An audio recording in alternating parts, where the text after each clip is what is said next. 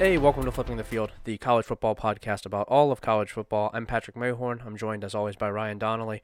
We've got Week 12 games to review and talk about here. We also have a firing to talk about. Ryan, how's it going? It's going amazing, Patrick. You know, we're in the land of the free, the home of the brave. Uh, we're watching college football. We're saluting the flag. Mm-hmm. We're not kneeling. We are just big patriots, big college football loving patriots right here. That's right. We've got, I don't know where that came from, but um, we're doing flyovers and marches at the Montana State game. Yeah. We're calling up the National Guard to escort Dan Mullen out of his offices. Mm-hmm. We're scaring just loving it. We're scaring Deborah Messing on Twitter with how coordinated our crowds are. We're folks. We have the best. We have the best crowds. 100,000 people all cheering for the Bucks. We love to see it. I honestly cannot wait for the University of Pyongyang and the FCS playoffs this starting in the next week here. Yeah, it's going to be awesome to see. We are very excited about that, and they do have our full support as we enter the FCS playoffs.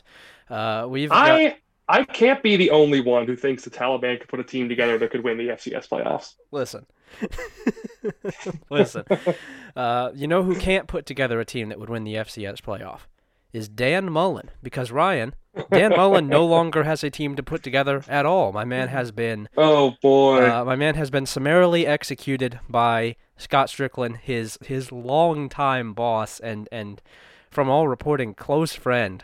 Scott Strickland has killed Dan Mullen, and Florida's looking for a new head coach. We're not going to do the full bonfire. At 2, Strickland? Yeah, we're not going to do the full bonfire this week, but Dan Mullen, his rotting corpse is enough to sustain us for at least 7 more days here. Yeah, I mean, frankly, the smoldering embers of our enemies' bodies in the bonfire will sustain us for weeks to come. Yeah. I don't know any of our enemies that haven't made it to the bonfire yet. Like, do we have anyone escaping our gaze? I really can't think of anyone that we hate who's just been skating by. Yeah, I mean, there's only, 3 undefeated teams left in the sport. I don't know if Kirby Smart's really on my list of enemies. He seems kind of... Yeah, he seems cool. Yeah, he seems fine to me. I like the idea of a guy who just wants to aggressively and openly cheat to build the best defense possible. Like, that's good. That's fine by me. I have no issues with that. Right, that's fun. I mean... He's also running some pretty cool looks on defense too, right? Yeah. I think what they're doing. I'm sure you've written about it at some point, and I forgot to read it. Sorry about that. Sure. But Georgia's 3-4 with those fire zones are cool to watch. I really enjoy the way they kind of, I don't know, it's like a read defense in a way. I'm sure you can explain this in better terms than I can. But what they do is pretty fun. Yeah. I cannot because I have not written about Georgia. I cover G5, which a lot of people don't realize. And Georgia not yet. I mean, come on. Not yet in the G5. We'll get them there someday, though. No, I know what you're saying. It is very fun to watch. I have no problem with Kirby Smart. He seems fine to me. Unfortunately, I do wonder. Oh, go ahead. Sorry. It does seem that the original, I would say, the embers, the tinder that we used to light the bonfire, Dabo Swinney. And it's not the only tinder that you use, by the way, or that Dabo uses. All right. Okay. It seems that he's escaping the bonfire. I'm a little concerned about this. It seems that Dabo... No. His scorched corpse, it seems, is rising from the dead and returning to some sort of... grim, kind of like a Dead Souls style, where he has returned from death and he looks much worse for wear, but he is still walking among us, and that I don't love that. No, I'm sorry, it's simply not true. What you're seeing are just his death throes. Okay. As the fires consume him. I don't know. I don't think that. I mean, look, he is now in one of the most down bad positions you can be, which is depending on Jeff Hafley and Mac Brown to get a win for him. Not Mac Brown, sorry. Who does NC State play this week? Yeah, it's Mac Brown. Hang on. Yeah, it's North Carolina. Is it Mac Brown? Okay. I think so. Yeah. You're depending on both Jeff Hafley and Mac Brown to beat ranked teams in order for you to play for a conference championship. So I would say that's the most down bad position you can possibly be in college football. I don't think that Dabo is going to bounce back this year, but I do think that we should, just moving forward, enter into the canon the character of Hollowed Dabo, where he's sort of...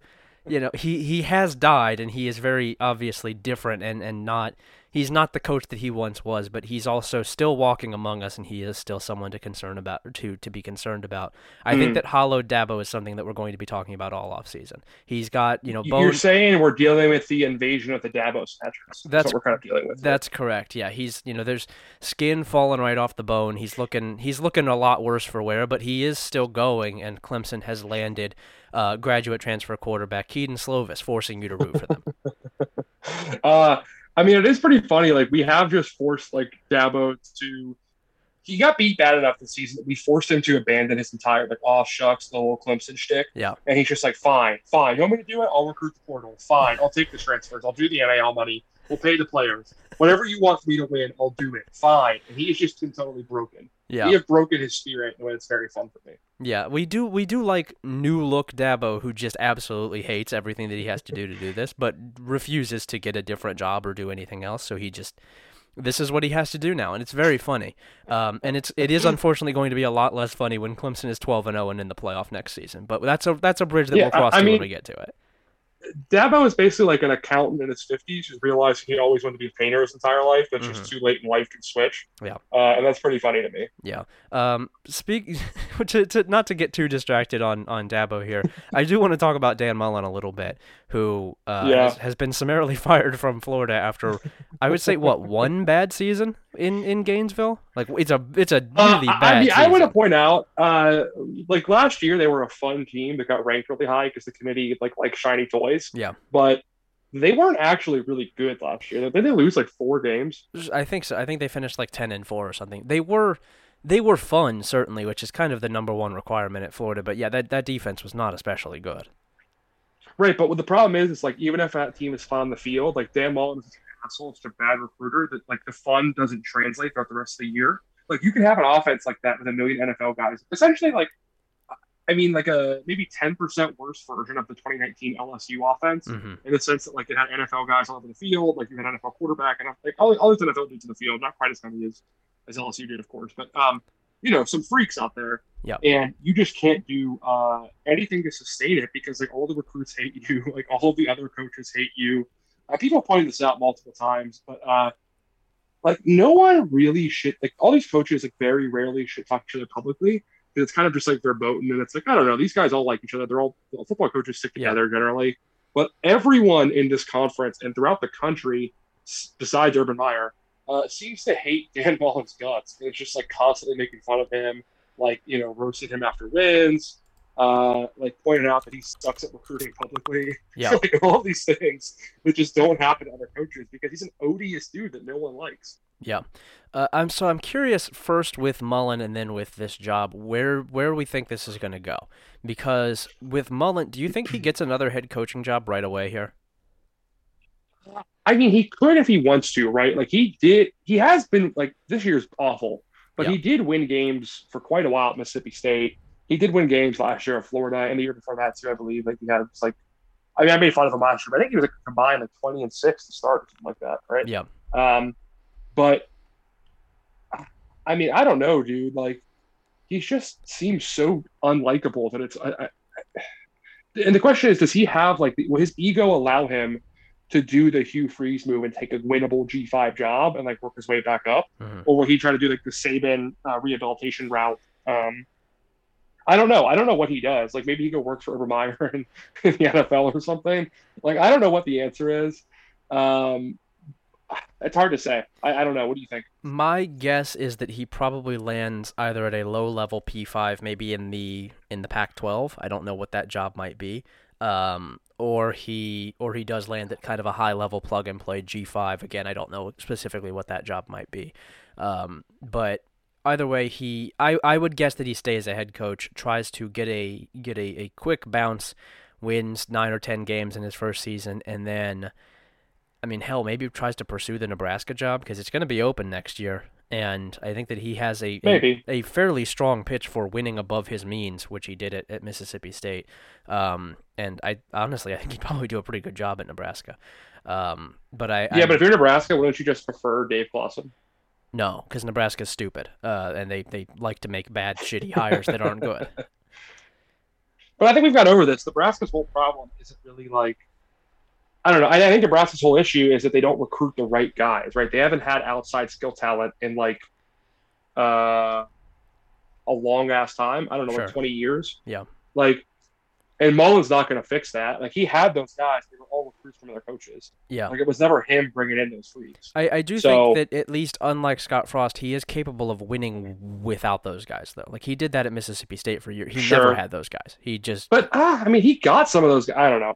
Maybe you're right, but yeah, I'm kind of more interested. Like, Dan Mullen's kind of boring to me. Like, he'll figure something out, and he'll probably come back, and I don't know. He'll be around college football for a long ass time. Yeah. But I'm kind of more interested in what becomes of the Florida job. I am too. Like, do you have any impressions on who lands this? So it seems like the names that are popping up, and I've seen a couple articles that all seem to be saying the same thing. The names that seem to be popping up, top two, Lane Kiffin and Billy Napier, which I think are just names that people slot into pretty much any job, especially in the Southeast. From the Lane makes sense though. Lane does make sense. He has bona fides in Florida, bona fides in the SEC. Napier, I think, also makes sense. At some point, Napier's got to take one of these jobs, right? Like, that's just been the theory with him for quite some time. This article also mentions Dave Clawson, and it mentions, which would be a good hire, and it mentions Bob Stoops, which I'm going to tell you right now is not going to happen. If they're getting a Stoops, it's Mark. Bob Stoops is not coming back to coaching. You really, I think we could stop saying this if we're writing for CBS Sports or anywhere else. Bob Stoops is not coming back. The man is retired, and happily so. But I think Clawson would make sense here. I don't think they'll do it because it would be too easy, and I do think that you have some of the same fears with him about recruiting. But the dream probably is Lane if you're Florida, right? Because he brings with him the kind of offense that Florida wants to run. That's sort of a requirement of the job, is to have a really good offense.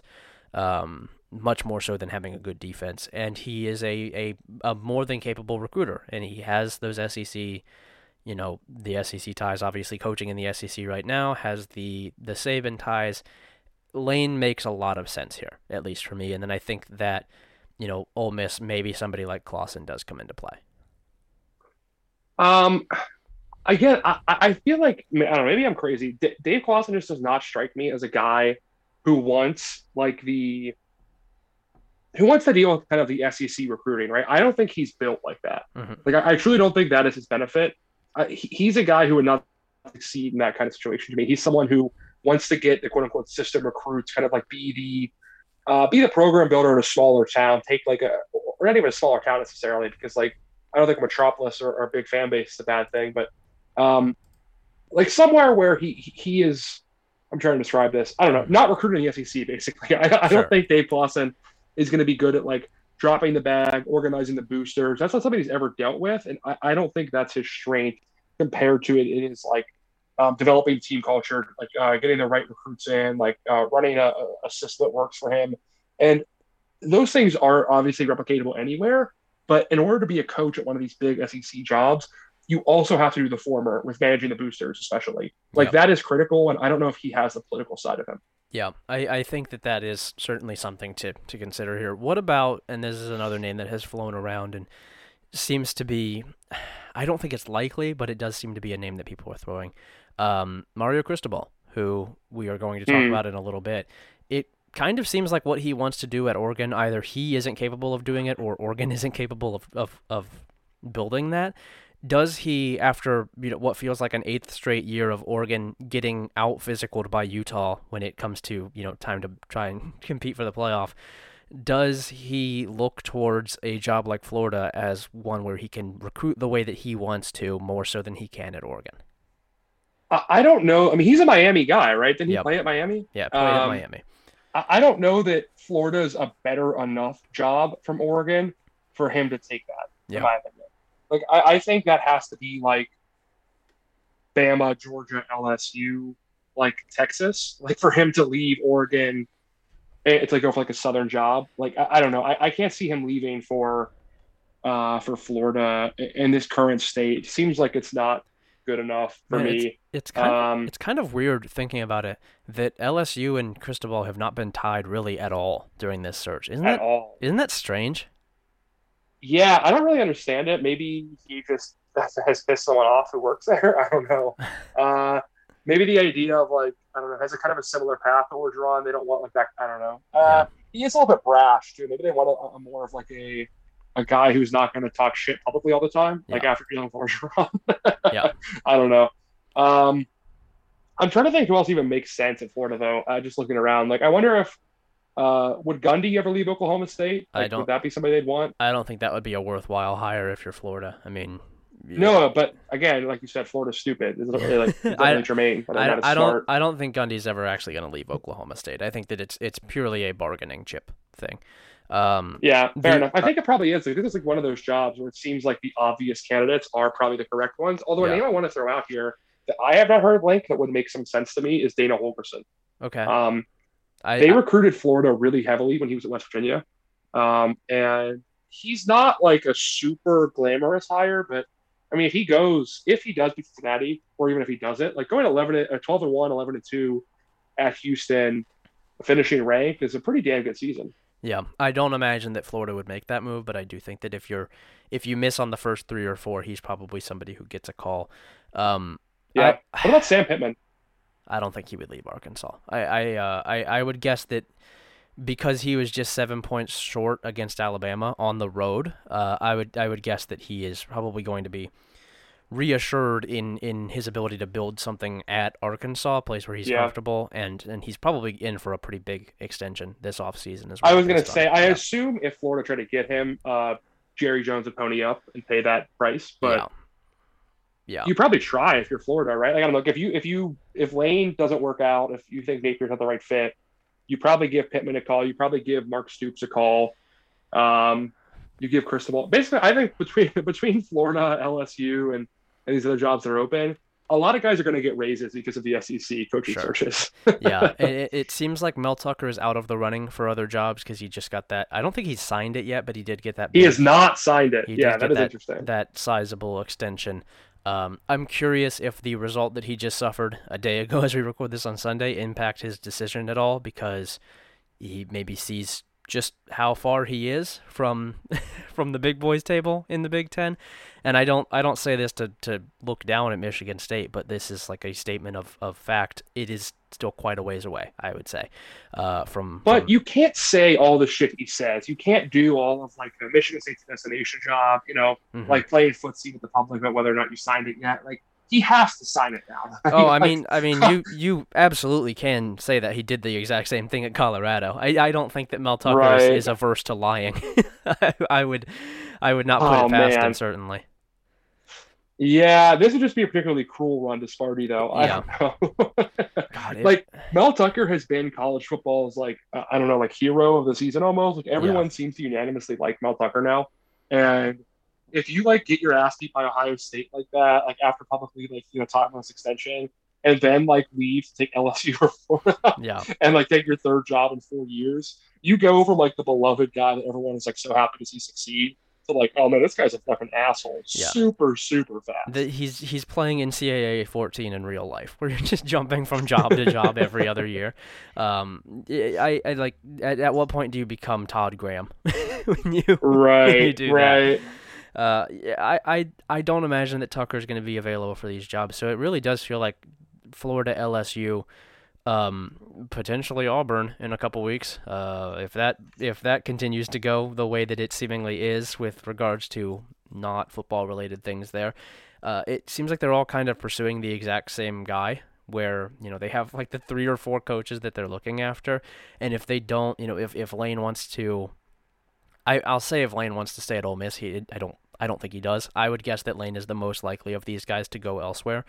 But if Napier is waiting on another, I don't know what job he could possibly be waiting on, but if he's waiting on another job, if Cristobal says no, if Dave Aranda goes to USC, suddenly it's like, I don't know what the field looks like for these guys, for these schools. I don't know who the potential candidates are other than just like Georgia's defensive coordinator, and not everybody can hire Dan Lanning or any number of things like that, where it's like Luke Fickell's not going to take any of these jobs, and suddenly you're looking at like Florida hiring Jamie Chadwell, I guess. I don't know. I know he just signed an extension, but like, don't you think some of these jobs would take a look at PJ Fleck if he finishes like 9-3 or Oh, what is it, 8-4, whatever he can go? I don't think they can. What is it? 8-4 is the best they can do. I don't imagine that they're going to be especially interested in his shtick. That seems like maybe if Lane leaves, then Ole Miss takes a look at him. But I don't imagine that Florida or a school that fashions itself as serious would be especially interested in him. Well, what about Jeff Brom? I don't know. Like, is he a candidate anymore? Probably not. Another guy who could go 8-4, probably will go 8-4, Yeah, considering all he has to do is beat the worst Indiana team in a long time. something I'm curious about, and I don't imagine that Brom would get a ton of looks here either. Something I'm curious about with this Florida job specifically is the guys like Stoops, right? Where it does. I mean, he has a record of winning in the SEC, winning in a difficult job, but it kind of feels like you're just hiring Dan Mullen again, right? A different form of him. And Stoops is better with the media than Mullen is. Stoops is a different kind of coach who wins with a different kind of gimmick, but he is still a coach who's punching above his weight with regards to recruiting, who, you know, has won without top tier talent, and it's sort of like, well, what is the difference other than he's a little bit better, he's a more willing recruiter, but it's not like he's recruiting different guys than Mullen was at Mississippi State. It's the same brand of recruiting. Um, yeah, I don't know, but I mean, it probably changes. I mean, like, We thought it I would think with we Stoops thought has it at would least with Mullen shown too. some. What'd you say? We thought it would with Mullen too. I mean, we assumed it would scale from Mississippi State to Florida, and it didn't. Maybe, but Stoops has shown like some chutzpah in terms of going after big guys, even at Kentucky. Like, I mean, I don't know. He has Keontae Goodwin committed. He has like been in some real battles. There are guys he missed on, Yeah. like Damian Harris went to Alabama, but like he has really been willing to like get in the mix for regional 5 stars in a way that a lot of like smaller school coaches seem scared to do almost like Yeah. in the sense of like it's probably a waste of our resources to go after this big fish. We might as well let the big boys get them and try to like I think Pitt does that a lot, right? Where like Pitt assumes if a guy is like a 5 star, like top 50 player, Yeah. like they can't really run the man. They've had done a couple of them, like guys who really want to stay home, but they're kind of unwilling to win this battle sometimes. It seems like, and I don't think Stoops has that issue. But one thing that I think the bigger concern for him is that like he has made his bones largely the back of Vince Marrow being one of the best recruiters in college football. Yeah. And it seems like Vince Marrow would be like a real candidate to get the head coaching job at Kentucky if Vince Marrow left. I'm sorry, if Stoops left. If he would, which he is would really be, interesting, and I would love to see that. He would be nasty in that job. Oh, dude, yeah. Oh my God. I think the program would be the exact same thing. I don't think anything Yeah. would change. I think they would be harder to deal with for like Ohio State and Michigan and Michigan State. Like it would be more of a pain in the ass even than it is right now, because that guy is. He is a really fucking good recruiter. You talk about he is incredible. You talk about assistants who are killers. That is one of the largest killers in all of college football. That man is a menace. Yeah. Oh my God. Yes. Yeah, he is. I mean, like, you talk to like a guy that coaches like a small time program in Ohio that has like, one Power 5 kid every 4 years. Yeah. And he's like, yeah, Vince Marrow is here every single spring, every single fall. He stops by. Yeah. Like he just is everywhere all the time. He's everywhere in the state of Ohio. Vince Marrow sent me a it is Christmas baffling. card. Yeah, like he knows he knows every single high school coach in America somehow, or in Ohio somehow. I shudder. Literally. I shudder at what his staff would look like, because that man. I think you're looking at 5 high school coaches and then the 5 best recruiters in the country. Like that's what the staff is looking like for Vince Marrow if he has that Man. gig. Going out getting the. I do wonder if Stoops kind of realized he has a great day in Kentucky, though. I don't know, dude. That is like he will never get fired for that job. He would have to go 4-8 3 years on a road to lose his job there. Yeah, which is, I mean, he's not going to. It's a damn good gig, certainly. This, and we'll talk about the actual games at hand here shortly, but this this coaching cycle Maybe. is already so significant, and there are so many big open jobs, and it almost has the feeling to me of like we are 1 or 2 things breaking from like half the sport being open. It feels like we're so close to way more even than just this being open, right? Like I am begging us to have. I want like Auburn to open up. I want Texas to open up. Like I think that if Harsin ends up getting fired for not having the vaccine, and we get one more chaos thing, like or for going 6-6. Yeah, or for going 6-6 and not being very good, or like we get one more, let's say this would be a smaller one, but let's say Shane Beamer goes to Virginia Tech. Let's say Dave Aranda goes to USC. Suddenly you've got two more interesting openings at Baylor and South Carolina, and then we get one more big one. He has denied it, but let's say Lincoln goes to LSU. Let's say Lincoln Riley calls it a day at Oklahoma, goes to LSU. Suddenly Tennessee might be open, and then there are so many moving pieces here where, like, if one thing breaks wrong, then suddenly the SEC, which looks like it wasn't going to be in for much change this offseason, has like half of its jobs open. And hell, by the way, like, let's not forget, like, in terms of blue bloods, Michigan could still very well open up. Like, what if they lose to Ohio State by 40 points? No, is the brass just like, fuck this? No, we're tired of it. No, they're not going to fire Harbaugh after going 10-2. No, no, there's no way. There's nothing on the market that they're interested in. Because if you can, I mean, last year I'm almost positive. I can't say this like as a reported fact, but I would assume, just based on how college football works, that Luke Fickell told somebody there no, right? And so, like, certainly, what do you do then if you go out and get 6-5 Matt Campbell? Do you like?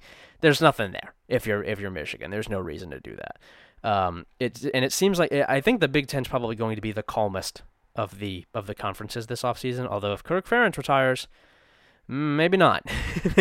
maybe something to look at, because I think that would interest some other coaches in the league, that job. But it seems like every league is like one big event away from being completely wide open. Like, let's say, hell, Ole Miss ends up opening up because Kiffin goes to Florida, and Sark wants to get out of Austin.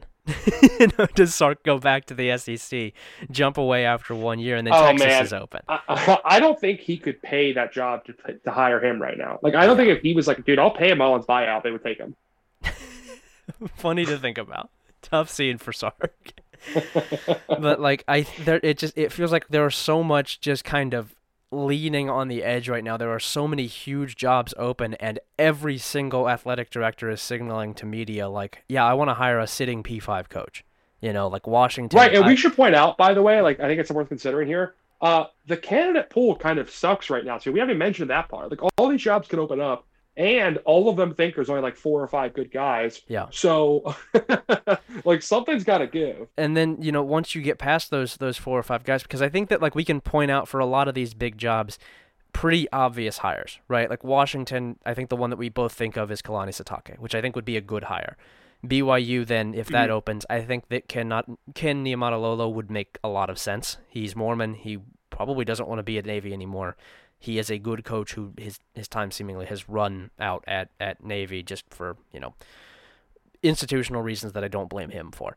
USC, it seems like Dave Aranda is a fit that makes sense. Arizona State might open. I don't know who would make sense there. I don't know if Napier would take that job, or if he would want to wait more on LSU. But then outside of that, like TCU, I guess Sonny Dykes makes sense there, but the heat's kind of coming off his name a little bit. I do think he's the one who's going to get that job, and then you don't know who SMU is going to hire. SEC, all of those jobs, there doesn't seem to be a perfect fit for any of that. Like, if Auburn comes open, I have no clue who they hire. I didn't know who they were going to hire last time. Florida, I get. Neither did they. Yeah, like Florida, it seems like Lane is probably a good fit, but if Lane says no and Napier has gone elsewhere, who the fuck do you hire? I mean, if LSU doesn't get, Jimbo's out of that. If LSU doesn't get Lincoln, are you hiring the coach from Louisiana, which they don't want to have to do? Are you going out and getting Billy Napier? If he says no, I don't know what you do there. If Mel Tucker is out, Virginia Tech, there doesn't seem to be an obvious fit. Just so many of these jobs that are open, I don't know if there's a perfect fit here. And once they fill with a lot of probably imperfect, coaches that they're not super happy with, suddenly we have another, cycle that opens up because of that, because everybody's hiring sitting head coaches.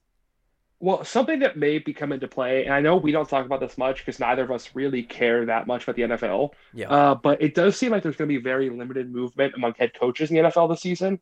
So I do wonder if you see some NFL coordinators decide, like, we've been waiting their turn for a while, kind of decide, fuck this, and take a college job. Like a guy like Byron Leftwich, right? Is it going to? I think would be an awesome fit at college, like for Florida, Sure. Or it's in their comparable school, and he may get tired of waiting and just take a job.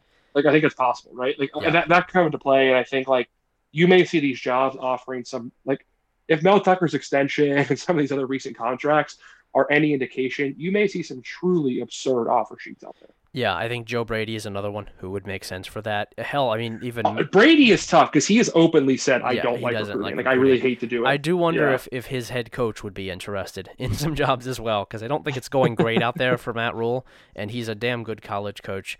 Eric Bieniemy. You might as well get the free money though, right? You might as well make them fire you and get the free money. Eric Bieniemy is another one who people have talked about for years and years. That would make a lot of sense at Washington. I don't know why he's not being more talked about there, because that would make a lot of sense. How about Kellen Moore, dude? Yeah, Kellen Moore is another one. There are a lot of moving pieces here, and I think that a lot of those first tier jobs are going to be filled with coaches who they're not happy with, right? Like full on just not happy with.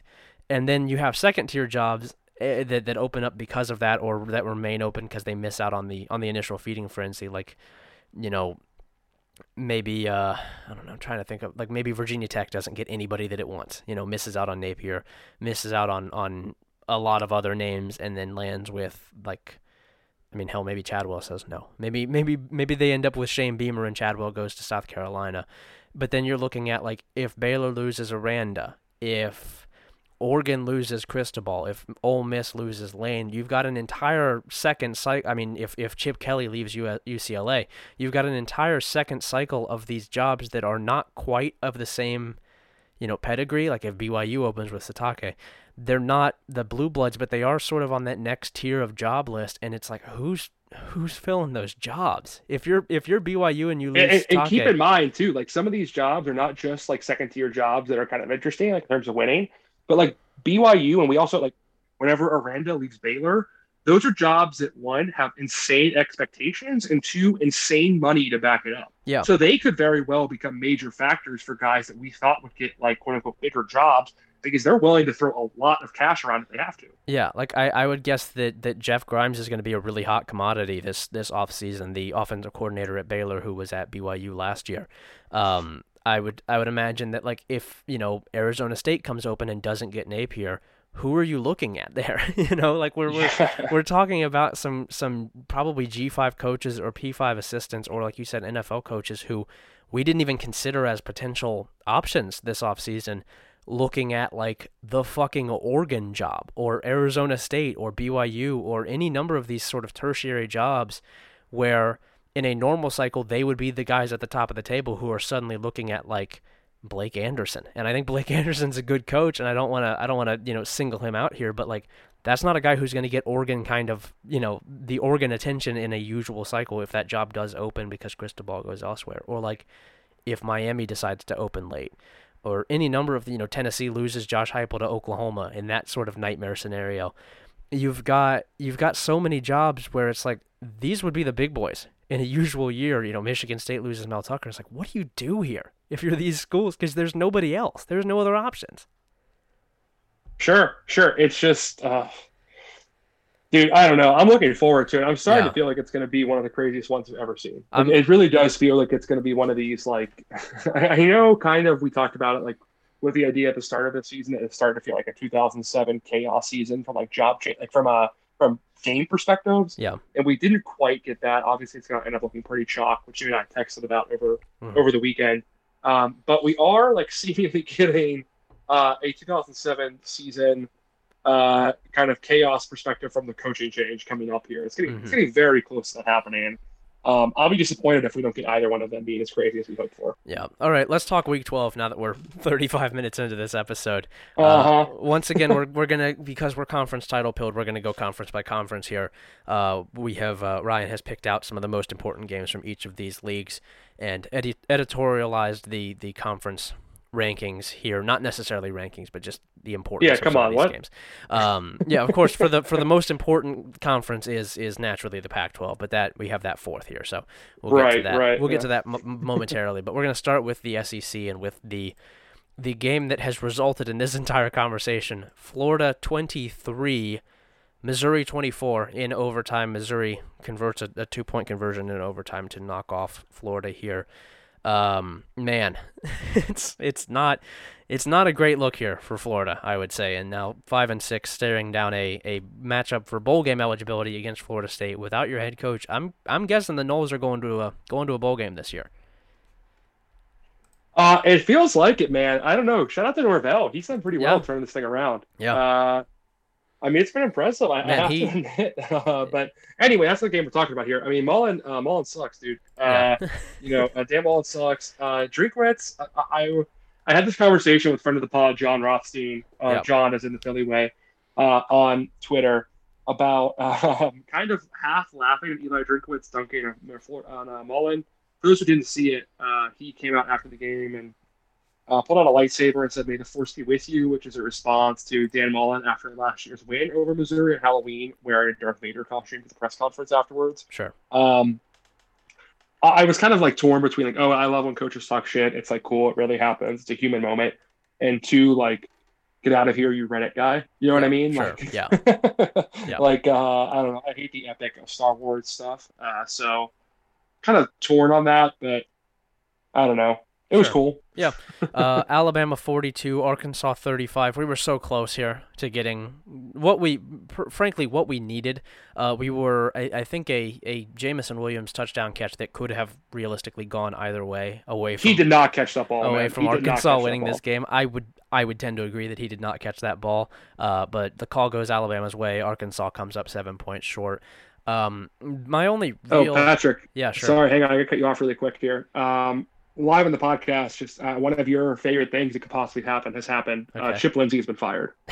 Let's go. Yes. It's about time. Oh, man. My whole day is made now. I'm so glad to hear that. Fuck Chip Lindsey. Terrible football coach. All right. awful football coach.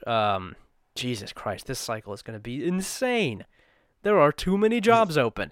Anyway, main takeaway from this, one, that Alabama defense is stinky, not good. Bryce Young is good enough to get it to the SEC championship game. It's not going to go well in Atlanta. It is not going to go well.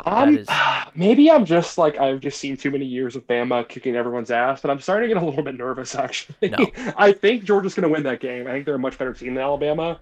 But part of me is just like, the fact that Alabama can score on big plays in these chunks and Georgia cannot makes me nervous. Like, do I really trust Stetson Bennett to put drives together for 4 quarters, even against a bad Alabama defense? And I know he probably won't have to, but what the game state could screw Georgia. Like, what if Jamison Williams and John Mechie get 2 quick ones and Georgia's down 14-0? They're not coming back. It's not going to happen. I just don't I think that this is going to be one of those where we kind of hype it up going in and then the game kicks off, and this is something that Alabama has done for years, like in the early season games, where maybe had everything gone to plan, it would have been close, but the other team's electric offense that everybody was all excited about can't throw the ball because their quarterback can't stay upright, right? Like we saw Alabama do this to Miami this year. We've seen Alabama do it countless times before.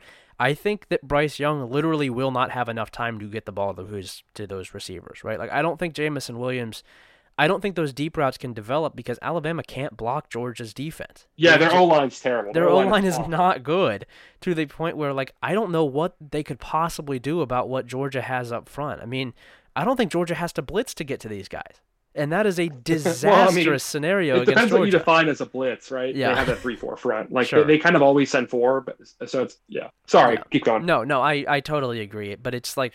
I think Georgia can pretty much run base and get home here, and Georgia's not running base. Georgia is not going to run base against Alabama, and I just don't know. I think Alabama could be completely schemed up for it, ready to go, have the right play calls, but if you can't keep your quarterback upright, it doesn't matter what play you called. It doesn't matter how open Jamison Williams is down the field. Yeah. Logically, I agree with you. Everything you're saying makes complete sense to me, and I viewed that game the entire way. Like, I viewed that game exactly the same way for 10 weeks now. Yeah. But I'm still just getting like Nick Saban's going to do it again, isn't he, feeling somehow. Like, I'm just remembering what Jamison Williams did to Darian Kendrick last year and that Clemson Ohio State semifinal, and thinking about that happening again against Georgia and getting kind of anxious. But It probably won't happen again. It probably won't. Yeah. And also, Arkansas secondary is so bad. Mm-hmm. My God, just constantly dropping 3 safeties deep and somehow no one covering deep guys. It's actually amazing to watch. Like, it happened again and again. Yeah, I would also like to, just another takeaway from this game, Sam Pittman is exactly who we thought he was in a positive way, and it's weird to say that after a loss, but unlike all of the other coaches in the SEC for some reason, Sam Pittman played like an underdog here, right? Like you're supposed to do against Alabama, which is to say, when he had the chance to go for the win, he did, instead of fucking punting from the other side of the 50 or, just kneeling out the first half or anything like that. He went for it on fourth down with a beautiful fake field goal call that ends up going for 6. He played like his ass was on fire. He played like that he had, like he had nothing to lose here, because he had nothing to lose, and was very, very nearly rewarded for it. And I would just like that dude. Arkansas has a good football coach in Sam Pittman. I think full on that guy is one of the better coaches in the SEC. I came away very impressed from this game with him. Yeah, he rocks. And we bitched about in the podcast before. I think I talked for like 20 minutes about that Tennessee-Alabama game when Josh Heupel just folded up shop. Yeah. Or you guys have probably seen my rants on Twitter about how Ryan Day just folded up shop against Alabama last season too. Yep. That kind of play pisses me off so much. When a coach doesn't do it, I appreciate it. Like Sam Pittman rules, dude. He's a really good coach. And Arkansas will keep him for now. But if it comes down to it and like he's finding he sits a ceiling there at some point in time, that man will get a huge job at some point. He is a really, really good coach. Yeah, he's very good. Next up, South Carolina 21, Auburn 17. Jesus Christ. I mean, Auburn is without Bo Nix, but good God. That just... Yeah. South Carolina, look, yes, Auburn is pathetic, but I do want to give some props to South Carolina, sure, who is much better than I thought they'd be this year. Yeah. Legitimately. I think that the improvement here... And the reason that they're bowling, they're going to be bowling, they're 6-5, is from the defense. We didn't think that the defense was going to be especially impressive this year. It has been legitimately good in the last couple of weeks. I think coming into the season, the thing that we were excited about here, if anything, was the rushing attack, and I would say it has lived up to expectations for the most part. It was good here. Kevin Harris, 13 carries for 63 yards. What is this kid's name? White. Zaquandre. That's right. Zaquandre Wright. White has 16 carries for 99 yards. Rushing attack in general was good.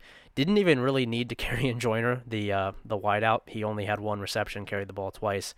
This offense is working pretty well when it can run the ball like that, and the defense has been playing lights out the last couple weeks, which I think is exactly what South Carolina's plan for success should be moving forward under Shane Beamer, is to have a really good rushing attack with multiple good halfbacks and then a strong defense.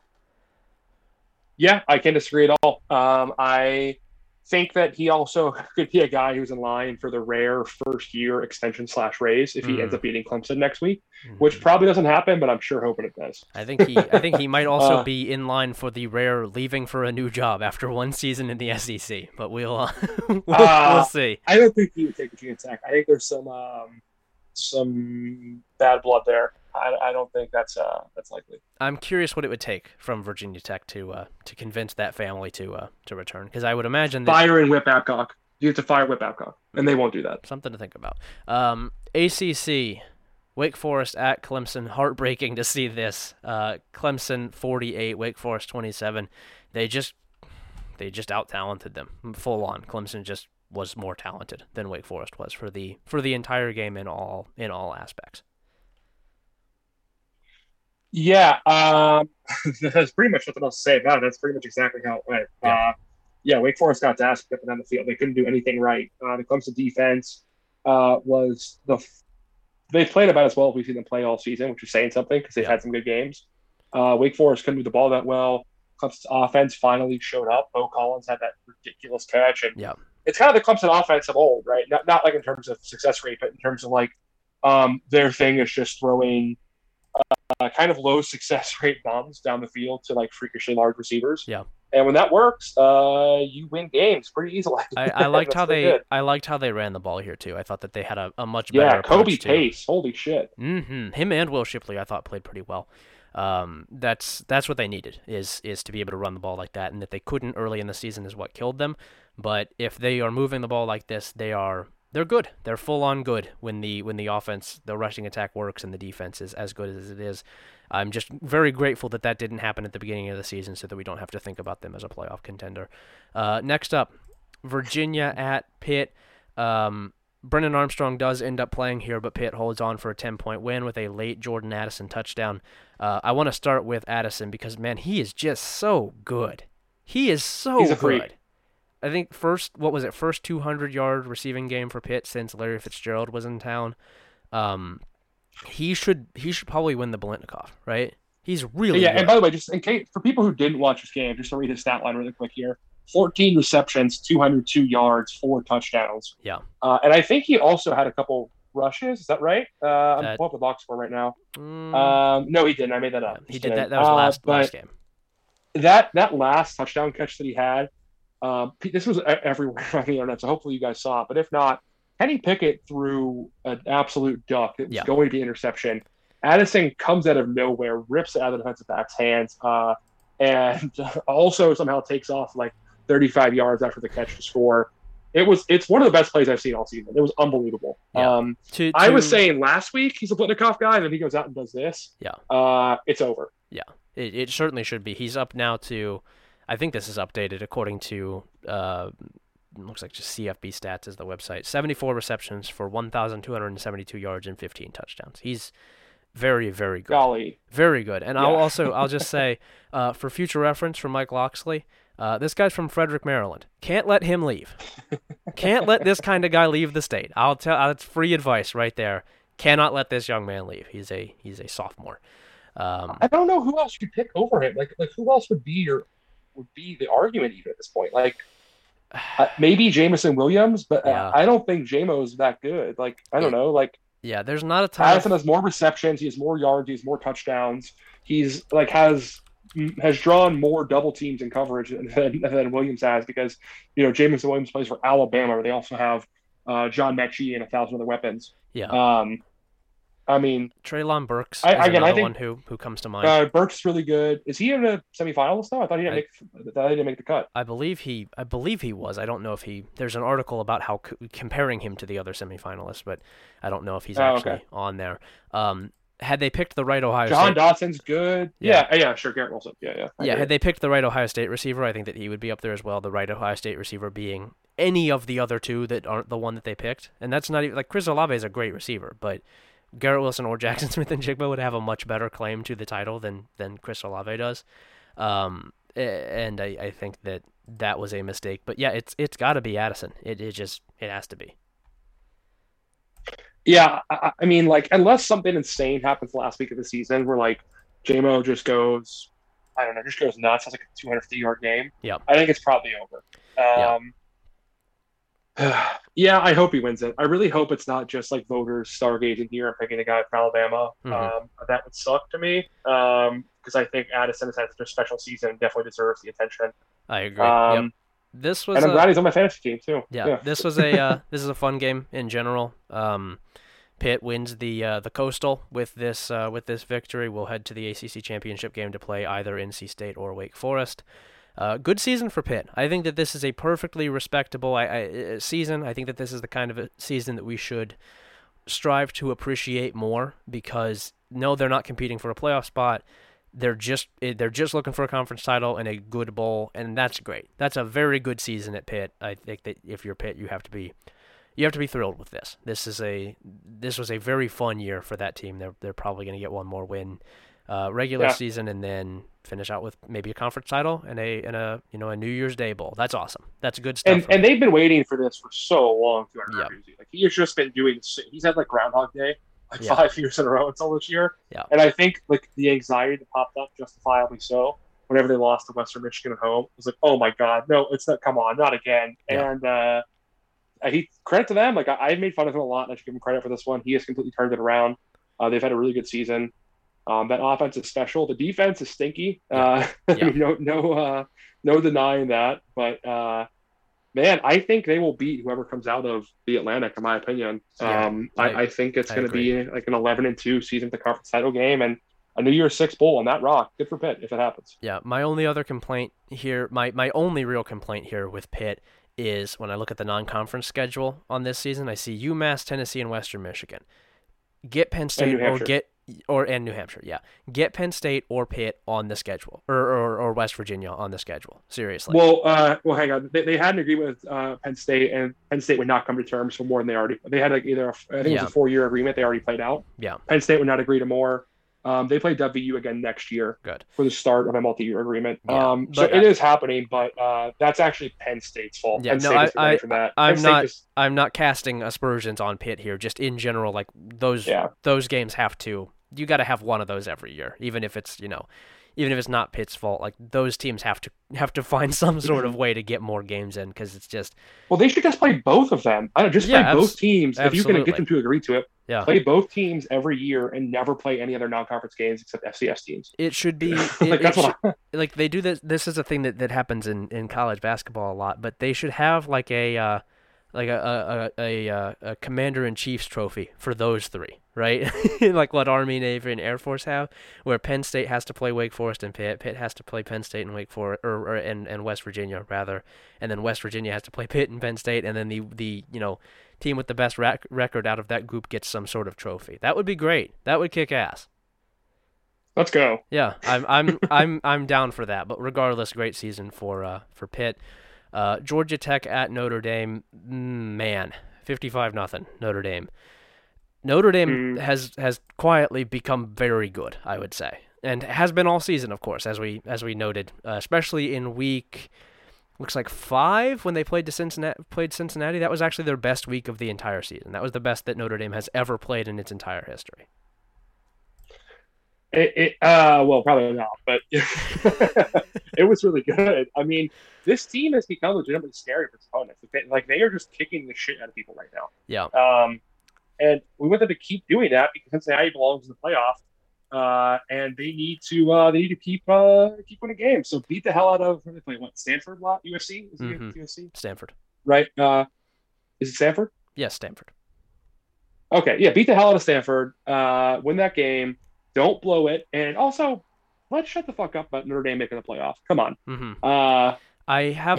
I'll tell you, I have kind of a fear that they're going to, just based on. It's fine if they do. It's just like if you're doing that, it's just setting up for like Ohio versus whatever Ohio team wins versus Georgia in the playoff. Yeah, that's fine.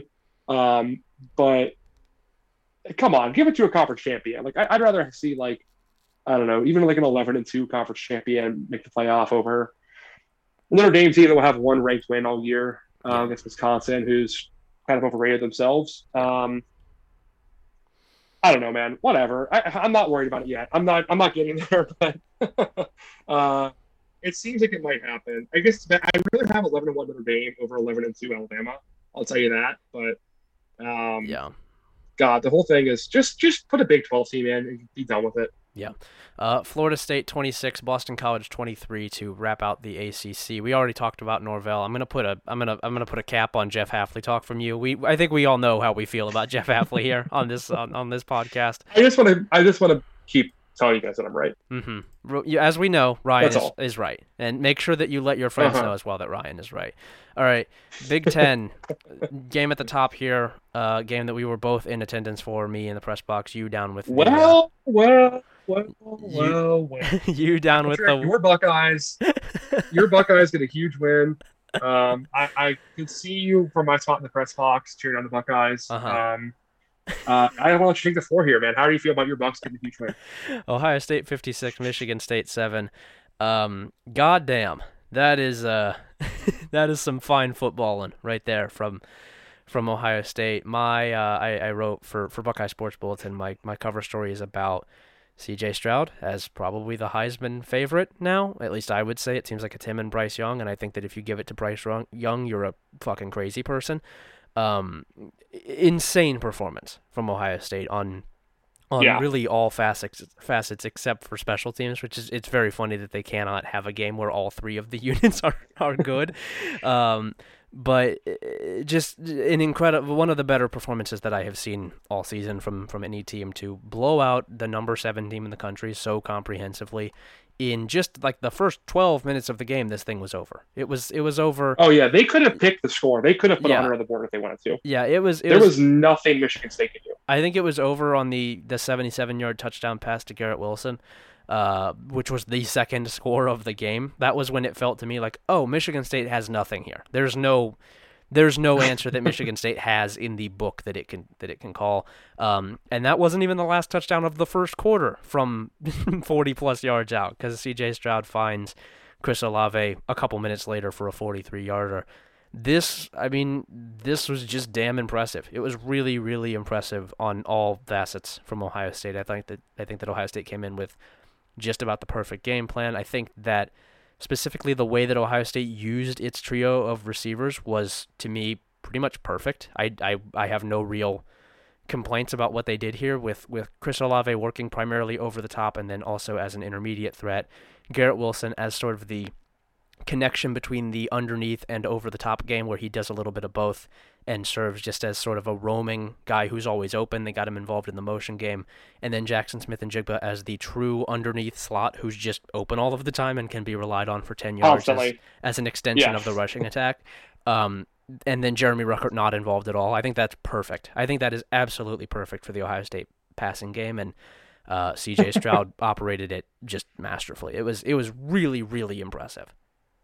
Yeah, I mean, I keep trying to figure out like who Garrett Wilson reminds me of as a receiver, and I still don't quite have it. Mm-hmm. But I think like Prime Odell is like one of the comparisons, right? Where it's just like any phase of any part of the field, anywhere he's at, he is open. He has special balance, special catching ability, like through contact and through like spike concentration. Has long speed to burn you. Like, man, it is fucking. He's not like. He's not the pure burner like a Randy Moss style. He's not like the big physical possession receiver like the Terrell Owens style. He's somewhere in the middle and not all that like physically imposing, but just an incredible receiver. Like if you want to go back further, and obviously I want to compare him only to NFL Hall of Famers, but like Lynn Swann's game is kind of similar, I guess. Yeah. Where it's like he just always found a way to be open. Just freakish. I don't know, just like truly freakish. And also I want to point out here, because we didn't talk about it, Ohio State's defense was really fucking good. Just whooped the shit out of them. Absolutely beat the shit out of them. Like, it is unbelievable how big of a difference not having Sevyn Banks on the field makes for Ohio State's defense. Like, truly. But like, it really. And you know who else did not play a single defensive snap the whole game? Who's that? Saraja Mitchell did not play a single snap on defense the entire game. He played on special teams, no defense. Something to think about. That's and also Cody Simon played the first series, and that's it. Did not play again the rest of the game because he got himself hurt. Yeah, like this is not a joke. He ran into his own defensive tackle's ass and hurt himself, and did not play again the rest of the game.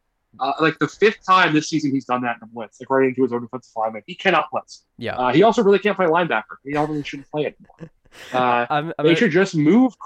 Like if they're not going to play any linebackers besides, who are good besides Chambers and Eichenberg. Just move Craig Young and Port Williams to linebacker where they're actually good players that can play reps. I'm gonna clue the listeners in on something here. If in the Big Ten championship game or the playoff or hell even the Michigan game, Ohio State comes out on the first possession with 22 and 2 at linebacker, 14 in the deep secondary, 26 and 29 out wide, and 10 at the slot corner. They could 5, not 10. 5's better. Either one. I think they're both fine. And then what number is Craig Young? 15 at the Bullet. 16 or 15. You're 15. Right. 16. Yeah. At the Bullet, that defense is suddenly a problem for opposing offenses. If that is the ideal back 6 or 7 or whatever it is for the Ohio State defense, they seemingly kind of discovered that in this game, specifically in the second half. Court Williams is the guy I'm referring to as the second linebacker. That kid is good. He is full on very, very good. Well, dude, I like Tommy Eichenberg, though. I want to say that. I wouldn't take Tommy off the field right now. He's playing pretty well. Like, I don't think, like, I don't know. I don't have a problem with him playing at all. He's been pretty damn good. Yeah. Court Williams stands out to me so much as being just a different, like, him and Steel Chambers stand out to me as, like, these are just different kinds of linebackers than what they move at a different speed. They just, like, the way they close in the football is crazy to watch. Yeah. It's really fun to see. I don't know. Yeah, I am still so impressed by these guys, the way they played this game. Just totally, I know obviously the game state dictated some of this, and also he got banged up, but Kenny Walker just having no impact on this game whatsoever for the first time all season Yeah. was stunning to watch. Like Pascal Garrett played his best game of the year. Teron Vincent played his best game of the year. Tyreek Smith and Zach Harrison lived in that backfield in that game. Both of them are kind of peaking at the right time. It seems like they're starting to figure things out. Like if they repeat this the next two games going to playoff, I don't know that any team is more complete than Ohio State. If their defense plays like this, their offense plays like that is the best team in the country. That is Georgia offense cannot compete with that. I think truly. So I was talking with on my other show. I was talking with Wyatt about this today. This Ohio State team feels a lot to me in the way that it is built, in the way that it operates, the way that it wins games, like 2019 LSU. Which is a comparison that we make, I think, too lightly in general in college football because that was such a historically good team. But I think that the way that this team wins games, the way that it plays offensively is reminiscent of that LSU group. And I think that we are going to get to see in the championship game the closest possible thing we could get to what if 2019 LSU played 2021 Georgia. And I still think Georgia wins. I still think that this Georgia team is just that much better defensively than anything we've maybe ever seen before. But man, if Ohio State keeps playing like this, that is such a tantalizing matchup. That is such a game where, like, I'm just so curious to see what that looks like because I have no idea. I have no idea what that looks like beyond I think Georgia probably wins. I really can't wait. I don't know. It's going to be fun to see. Man, what a season ahead of us still. I think like it's been a really good one so far. And the next 2 weekends still have a lot left to play out. Yeah. Like I don't think this is settled at all yet. Like I don't know. Like Oklahoma State might have something to say in a game against one of these stands. That defense, we haven't got to them yet, but like I'm just really looking forward to the close of the season and how it plays itself out because there's a lot to see. Did we cover the Ohio State? Is there anything else I wanted to say? I don't know. I mean, just an incredible game. Yeah. I think I saw a tweet that in the last like decade against top 10 teams, like the biggest margins at halftime, Ohio State had a 2 touchdown larger lead than any team had against the top 10 team in the last decade. Yeah. Just no one dismantles top 10 team like that. That is a statement game for sure. I am looking forward to seeing this Michigan game. And seeing if Michigan has anything to answer, because if their defensive ends can get involved and beat the Ohio State tackles, then it's going to be a fun game. And if they can't do that, then it's going to be a slaughter. Yeah. So speaking of Michigan, we'll see. Speaking of Michigan, 59, Maryland 18. No real trouble here for Michigan. Very interested to see the Michigan rushing attack against Ohio State's defense. Hopefully Blake Corum is healthy for that one. He did not play here. Instead, Donovan Edwards played. And guess what? He's also really good. He had, I think, a 77-yard receiving touchdown. He had 170 receiving yards on the game. I really liked him as a recruit, and as it turns out, he's still good. Cade McNamara impressed me here as well. Don't have a ton of thoughts on this game beyond that. I thought Michigan did what it needed to do and sets up a really, really interesting iteration of the game that I am looking forward to. Mm-hmm.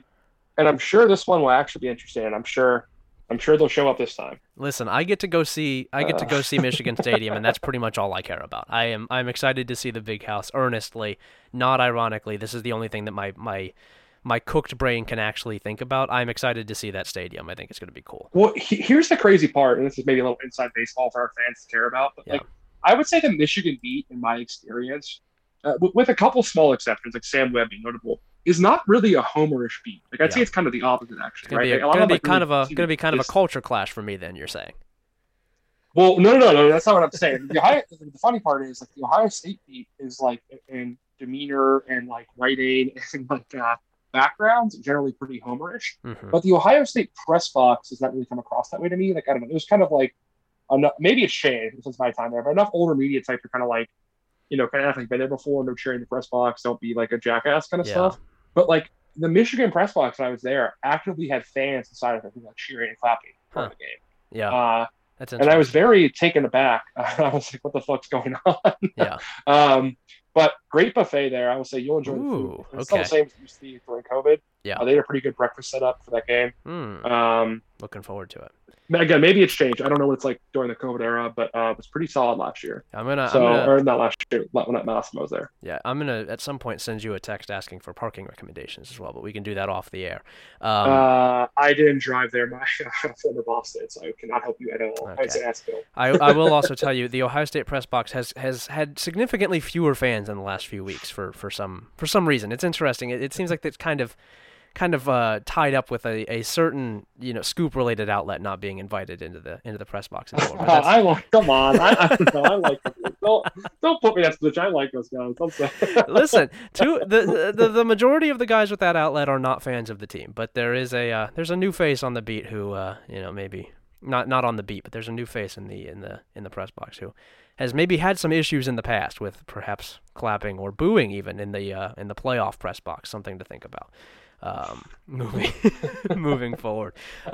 Wisconsin 35, Nebraska 28. No real thoughts on this one beyond just it's so funny that this keeps happening to Nebraska. They're going to go 3-9 with 9 close losses.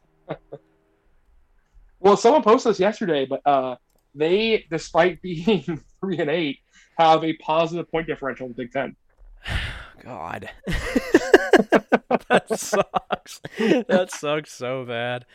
Oh man, poor Scott Frost. Yeah, I feel bad for them. So they have a 7-point positive differential in the Big Ten, and they're probably going to end with 70 points overall. Yeah, they're probably going to they're probably going to end with a positive point differential in the league that they go 1-8 in. Yeah, jeez. It's crazy, dude. It's absolutely. I mean, I've never seen anything like it. I feel bad for them at this point, but. You got to figure out how to win games.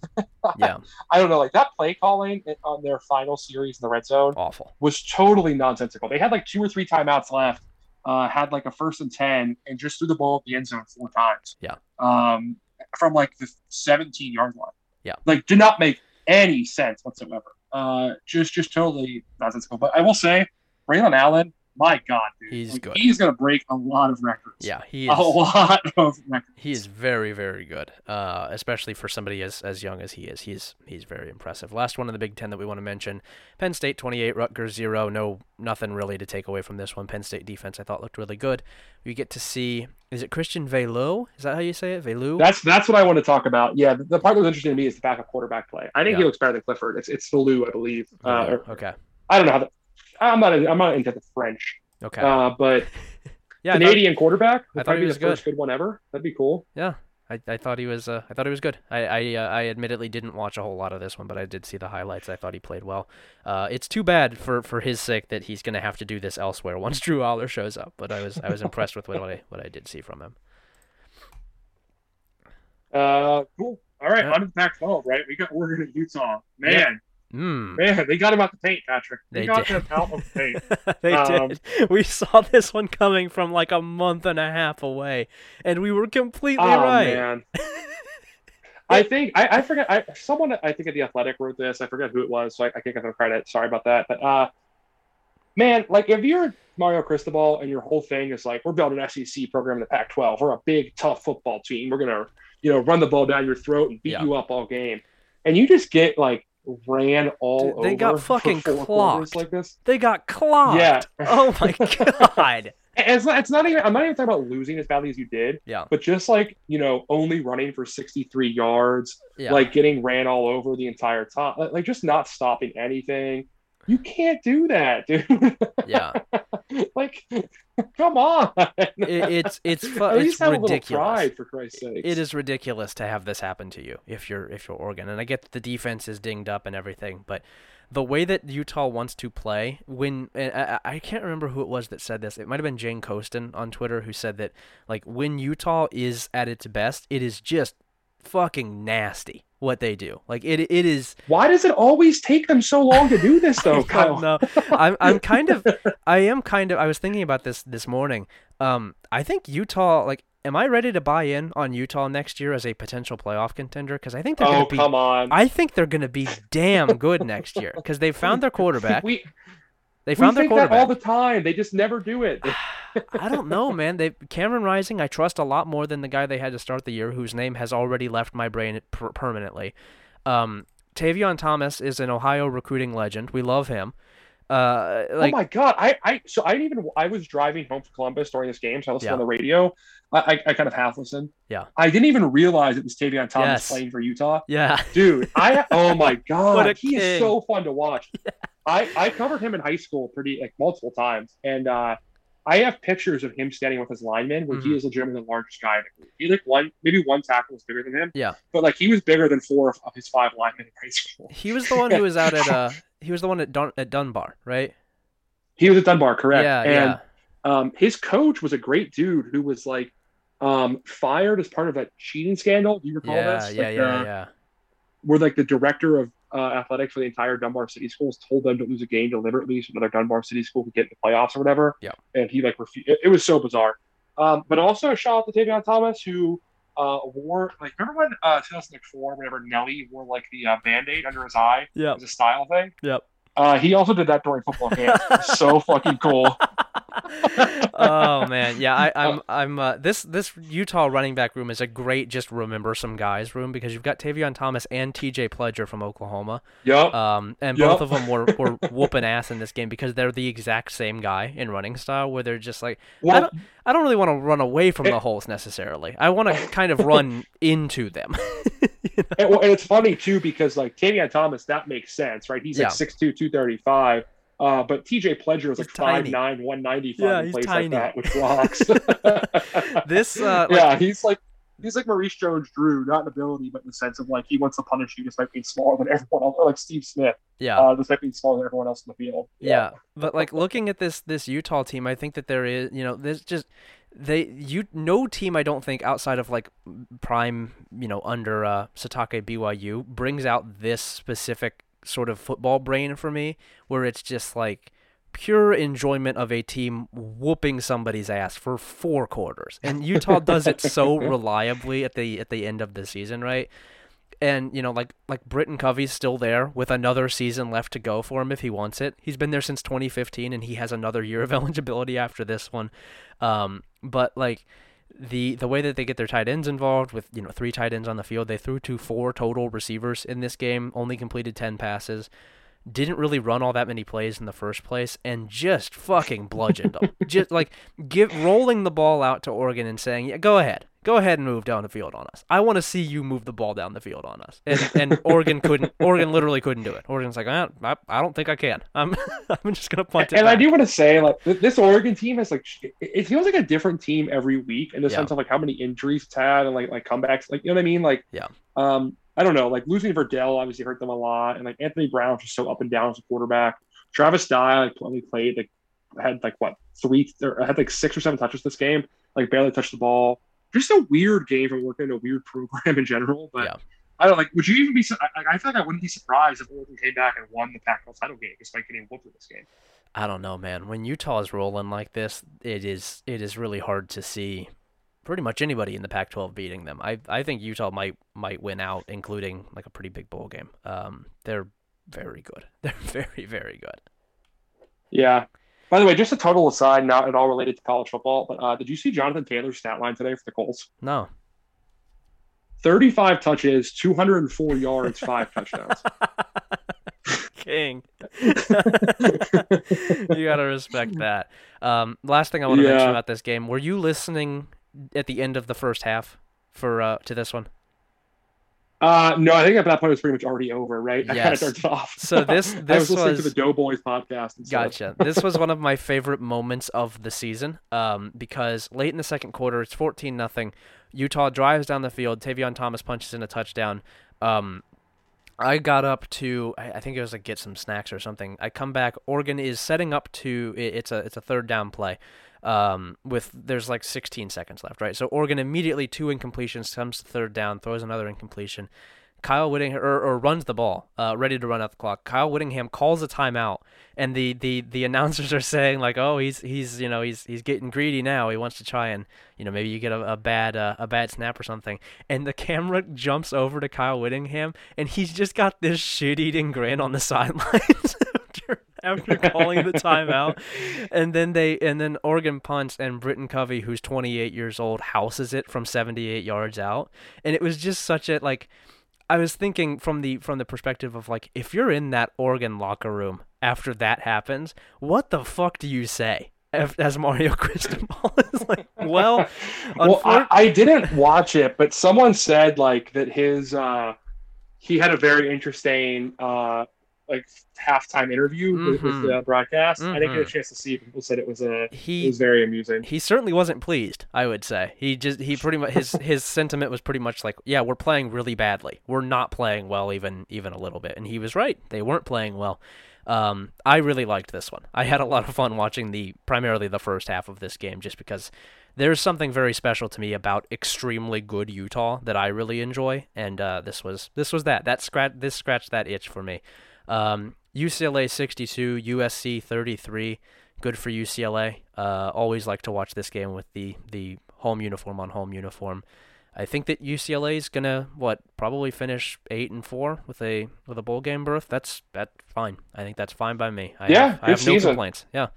For where they were, that's Chip Kelly. By the way, it was just kind of like, I'm gonna do the what's the account you always send me, the basketball guys who do the funny fucking captions. What? You know what I'm talking about? No. Like the guys, the weird graphics for the NBA. You said this. Come on. I don't. I have no idea. I don't think I do. I can't remember. I can't remember the name of the account, but it's not really important. It's just whatever. You're making me look bad at the podcast, but you'll realize what I'm talking about afterwards. I have no idea what you're talking about. Whatever. And I think Chip Kelly. I think you've got me. Problem. I think you've got me confused. He's silencing the haters. He's silencing the haters. He's built different. Yeah. He's built different. Right. He's like that. He's a bucket. He's a problem. He's built different. Ryan has unfortunately confused me with one of his other podcast hosts, so we'll have to discuss that off the air. Last one in the Pac-12, Oregon State 24, Arizona State 10. Herm, it's time. It's time, Herm. Wrap it up. Let's call it. Come on. You had the perfect opportunity here to make the NCAA eat shit, to take advantage of the talent, your ill-gotten talent, and you're looking down a 7-5 season. Come on. Grow up. They have Arizona left, right? They'll probably win that game. Okay, so 8-4. Jesus, there's just pathetic showing from Arizona State here. It's awful. Jaden Daniels also looks pretty bad. I don't think I don't know. He has not developed at all the last 2 years. It's kind of sad to watch. Yep. I was excited about him, and they blew it. They've absolutely blown it with Jaden Daniels. Although I will say Jonathan Smith is doing a really good job at Oregon State, and should probably be a candidate for the Washington job if they can't get Sataki or Aranda or whoever else they want. Yeah, I'd be curious if he leaves his alma mater, but if I'm his agent, I certainly would tell him to, because that's a hard job to win at consistently. All right, AAC, my favorite result of the day. This one I was so worried about, and they made me feel so good and so confident immediately. Cincinnati 48, SMU 14. God damn. The score is not reflective here. Cincinnati just whooped that ass. Absolutely whooped that ass. Never in doubt. Yep. I mean, it was over pretty much from the end of the first quarter, if not sooner, right? It was just they jumped all over them. It was 41-0 at the end of the third quarter. Oh, go ahead. It was just 41-0 at the end of the third quarter when Cincinnati took its starters out. This was a comprehensive ass beating. Yeah. I mean, Desmond Ridder played a great game too. Only had 6 incompletions, 17 of 23 for 274 and 3 touchdowns. He also added 3 carries for 46 yards and touchdown on the ground. Yep. Great game from him. Trey Tucker was fantastic. Jerome Ford over 100 total yards from scrimmage. Really, just no complaints about all of these guys. Like, I mean, just an all-around showing of everyone showing out and playing well. It's a complete game from a team you want to see this late in the season. I think that Houston game is going to be really fun coming up because Houston's playing some great football right now. Yep.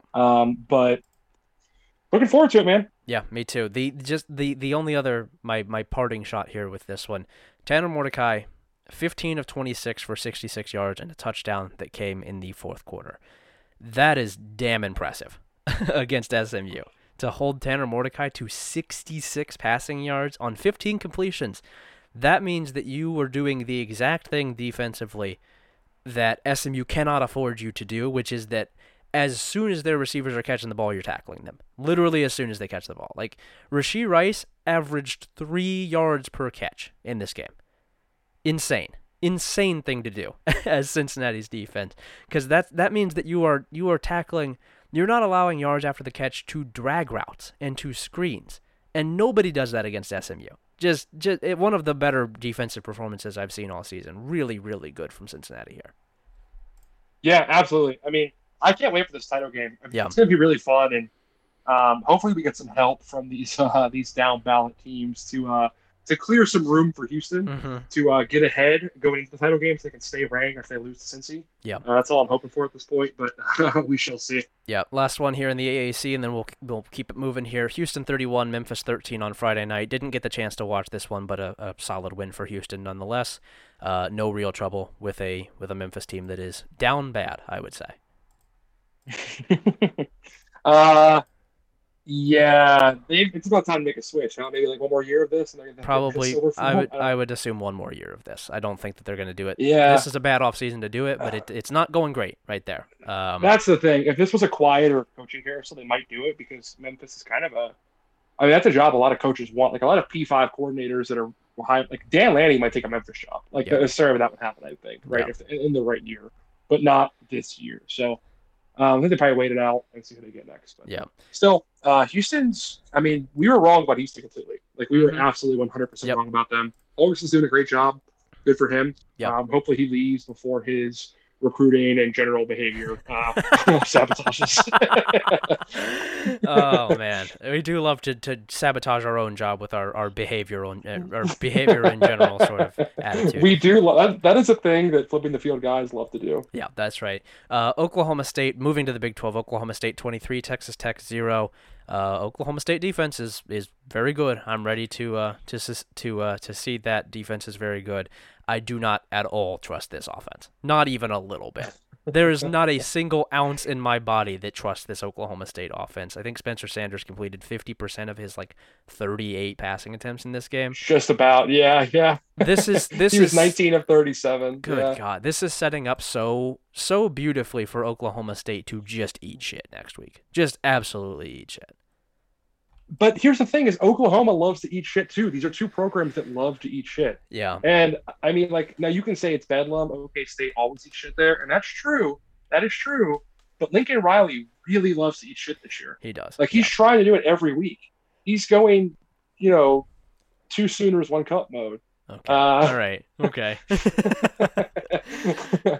I think the perfect scenario here is they get the share and they both eat shit. That's it is Oklahoma State loses in bedlam and then wins the conference title game. Yeah. Thus eliminating the conference, making sure everyone's embarrassed as a result. That is my exact prediction. I think that the Big 12 is going to end with 3 2-loss teams who are good but not good enough to compete for anything beyond bowl games, because I think Oklahoma State and somehow Baylor gets the NY6 bid. Yeah.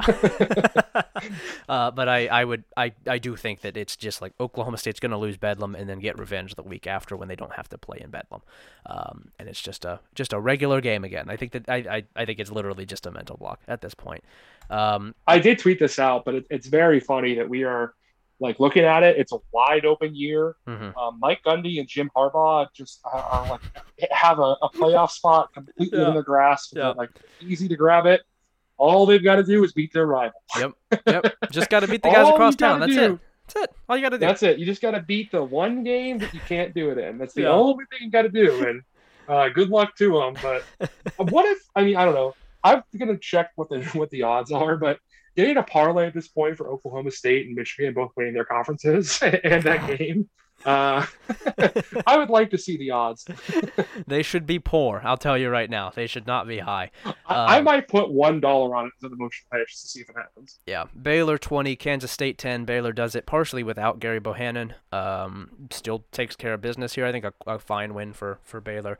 Kansas State probably going to finish 8-4. Good season for Kansas State in general. That's right. Yeah, good win for Baylor. This is a good Baylor team. I think full on. They're not great, but they're good, and they should be pretty happy with that. Yep, and it's about time for Dave Aranda to parlay that into getting the hell out of town. If you're a coach who goes sub 500 your first season and has a great year in year 2 at a job that's good, not great, leave. Get the best job you can to get out of there. Yeah. All right. Do not stay. Yeah. Oklahoma 28, Iowa State 21. Really, really pitiful performance here offensively for both teams. Caleb Williams, 87 yards passing. Had a really nice run. The rushing attack for Oklahoma in general was decent, but I don't really have a ton to say about this one beyond just, I guess, Oklahoma holds on. I don't think it really has proven a whole lot beyond what we already thought here. Iowa State's going to go, 7-5. This is, pretty much par for the course for both teams here. Yeah, it's exactly what you expect. I don't know, nothing to say. Yeah, I don't think I'm going to tell you, and I don't think this would happen. I think they would probably put them in, but I don't think a one-loss Oklahoma belongs anywhere near the playoff. I've not seen a single thing from this team that has told me that this is anything near a top team this year. Yeah, I tend to agree with you, but I just don't know. Like, would they put a one-loss Notre Dame ahead of them? I feel like probably not, because Notre Dame's best win is Wisconsin. Yeah. Man, as much as Wisconsin team, it's a lot different. As much as I hate to vouch for it, I almost think that I would rather a 2-loss Alabama be in the playoff than a 1-loss Oklahoma. Like, this team is just not good. They're not. But here, and people have made this argument a bunch. I'm repeating something you've probably heard before, but you can't, in that case, you're kind of punishing Georgia by making them play a rematch with Alabama, like in the next, because Alabama can't be higher than the 4th seed in that case, and Georgia's obviously the 1 seed. So you can't have a 1 versus 4 with Alabama there, and you can't like punish another team by making them the 4 seed to go play Georgia, because Alabama would not deserve the 3. So like, it's just hard to see how you actually do it. And you could say, yeah, but the committee shouldn't just tire and seeing on that and whatever, but they do think of that stuff. They do. So I don't know. I just don't see how 11-2 Alabama gets in unless like Notre Dame loses to Stanford somehow, like, and we have a 2-loss Big 12 champ, like, and Pitt wins the ACC or something. Like, I don't know. There's just so many things that have to happen for Alabama to get in. I feel like that make it worthwhile. Yeah, hard to imagine for me. We'll see. West Virginia 31, Texas 23. Whoops. Whoops. Hey, Texas. Whoops. That's the Jesus Christ. Fired Tom Herman for this. You fired Tom Herman to just get Tom Herman again, but worse. Tom Herman went to bowl games. Yeah, I mean, Tom Herman is a much better coach than Steve Sarkisian. Yeah, good God. This is fucking ridiculous. People got convinced because of Zach Smith telling tall tales that Tom Herman's like some awful, evil guy who deserved to be fired. But like, look what that gets you. Look at listening to listening to Zach Smith and Kirk Martin gets you. Yeah. Gets you kicked out of the Ohio State press box.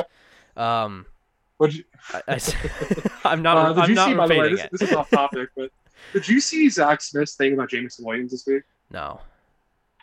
He was doing. I think it's like the 3rd time he's done this, but he was on his little podcast that I saw posted about where he was saying that Jameson Williams going to Alabama and doing well really hurt Ohio State Brian Hartline in recruiting. Mm-hmm. And it's like, come on. It's a guy being like, well, yeah, my wife's new boyfriend, like, him only driving that audience really going to hurt him enough. Yeah. This is really going to sting for him. You got to imagine. guy who lives under a bridge, just like, this is really. It's going to piss him off when I buy this new motorcycle. He'll be so mad. Yeah, he's going to lose his mind when I get this can of beans open and I can cook it over the open fire. He's gonna go Brother, crazy. you are tutoring high school wide receivers in Dublin, Ohio. You need to get the perspective on your life right now. He's Kirk Van Houten talking to Brian Hartline, and Brian Hartline is his Homer. He's I sleep in a big bed with my wife. Last Big 12 game here. Oh my God, just so down bad. Jesus Christ, get a hold of yourself. And stop embarrassing yourself. It is so weird. Guy who is doing a less impressive version of the job that we do. guy who has a podcast for a living. Come on. Get real. Oh my God. Oh my God. Guy who didn't make enough friends in coaching despite being the what was it, the nephew of a longtime head coach in college football. Grandson, that's right. And then the assistant of one of the best coaches in college football history. Guy who had no fucking escape plan whatsoever. Could not get a job to save his fucking life. Nothing. Couldn't get Colorado State under the Adazio regime? No friends in the industry. Nothing. This man has nothing. He's got Braxton Miller. Awful. God. Pathetic. TCU 31, Kansas 28 to round out here. Too bad to see that Kansas couldn't quite get the job done here. Don't know how. Yeah, but the thing to notice is Kansas is doing it, man. They are being competitive under Leopold faster than I thought. Yep. Don't know how TCU beat Baylor. That's my only other thing here. Not sure how that happened. Not gonna think about it too hard. Makes my brain hurt. Mountain West, San Diego State escapes UNLV. I say escapes. They do this every single week, so I don't know. I mean, I kind of assumed it would be this, but they do hold on for a 28-20 win. Air Force and Nevada was a really fun game. Air Force 41, Nevada 39 in triple overtime. Not a huge surprise that Air Force was able to get the job done. Real quick. Just go back to San Diego State. I love that you can hear, like, at this point, you can hear the pop in the crowd whenever San Diego State's punter comes on, even like in road environments. It's just crazy to see. Like, people are just so hyped to see this punter do his thing. Yeah. But they're like losing their minds over it in the stadium. He's very good. He's very, very good. Yeah. Anyway, keep going. Sorry. No, you're fine. Air Force 41, Nevada 39. As I was saying, Air Force very, very good in that 2-point conversion shootout in overtime. Not surprisingly, they had a really nice play for it. I think this is just the life that Nevada is cursed to live, where it plays really close against every good team on the schedule, but can't win a single one of them. This is now 3 of the exact same game in conference play. They lost by 2 to Fresno State, 2 to San Diego State, and now 2 to Air Force. They will beat Colorado State to finish the season 8-4. They did manage to beat Boise State back at the beginning of the season, but sort of a tough way for this year to go with such a good quarterback in Carson Strong. They just don't have the defense or the rushing attack to keep up with him. Yeah, I don't know. Tough scene for them, I guess. But what's pretty fascinating here is going to the final week, we still have all 3 of these teams, Boise State, Utah State, and Air Force, alive in the Mountain West race, Mountain Division race, rather. Yeah. All 3 teams still win it going into this final weekend. Fun stuff. I don't know. 5 teams can still win the Mountain West going into the final couple weeks. Yep. Yeah. And then you also have in this conference, the reason that is still available is because Wyoming scored 44 points and Utah State scored 17. Tough loss here for Utah State. Good God. Not sure what's going on here. I don't think it's going to be a long-term issue. I do think that Utah State is going to close out the season with a win against New Mexico. Shouldn't be terribly difficult. And I think that Boise State is going to lose to San Diego State, so Utah State should still win the league. But if Boise State wins, I think if all 3 wins, Air Force gets to go. If Boise State wins and Air Force loses, Boise State gets to go. I believe that's how it breaks down. If Utah State wins, Boise State loses, Utah State gets to go. Those are the scenarios, I believe. I have to pull it up here really quick. Hang on. Yeah. So if all 3 teams win, Utah State, Air Force, Boise State wins, then Air Force goes. Yep. If Utah State and Air Force both win and Boise State loses, then Utah State goes. If Boise State and Utah State both win and Air Force loses, then Boise State goes. If Boise State and Air Force win and Utah State loses, then Air Force goes. If all 3 of them lose, then Air Force goes. Yep. And obviously, if just one wins and the other 2 lose, then the team that wins goes. Yep. So pretty fun. Good stuff. Yeah, sure. Yeah. There's also, by the way, I want to point out here, there are scenarios where we have, I believe Minnesota can still make the Big Ten title game. We can still, which is cool. I'm going to bring that up. Oregon State and Washington State can both still make the Pac-12 title game. Yep. What else? I think those are most of the good ones. But Miami, Ohio, Penn State will decide the MAC. Yep. Western Kentucky, Marshall decides the CUSA division. Baylor can still make conference title game. Yeah, good stuff. We can still have Wake Forest Pitt. Wake Forest Pitt is still like the likely scenario for a conference title game, which is we're not talking about enough. People are not saying this. We do love that. Moving to the Sun Belt now, Coastal Carolina 35, Texas State 21. Nothing really to say about this one. Coastal Carolina is not the same team that it was last year, but I'm confident that they can bounce back if Chadwell sticks around. BYU 34, Georgia Southern 17. Kind of a weirdly close game for BYU, but BYU does still get the job done. App State gets Chip Lindsey fired 45-7. Really throttled them here. It was 7-3 at the end of the first quarter, and then App State scores looks like 35 in the second half. It's not what you want if you're Troy. And then to round it out here, Louisiana. It is what you want if you're me, though. Yes, no, it's exactly what we want. And then lastly here, speaking of things that we want, Louisiana 42, Liberty 14. Really sort of beat the shit out of them here. I believe you're. How are people still calling Malik Willis the top quarterback in the draft? Come on, they're dumb. I believe 14 of 34, 162 yards and 2 interceptions. Man, I believe the Sun Belt title game is set as Louisiana and App State, right? Correct, and it's also set that Louisiana is the host. Yeah, let's hope that it's a better game. For App State to. Let's hope that it's a better game. Say it again? Let's hope it's a better game than it was last time, because that was a tough look for us.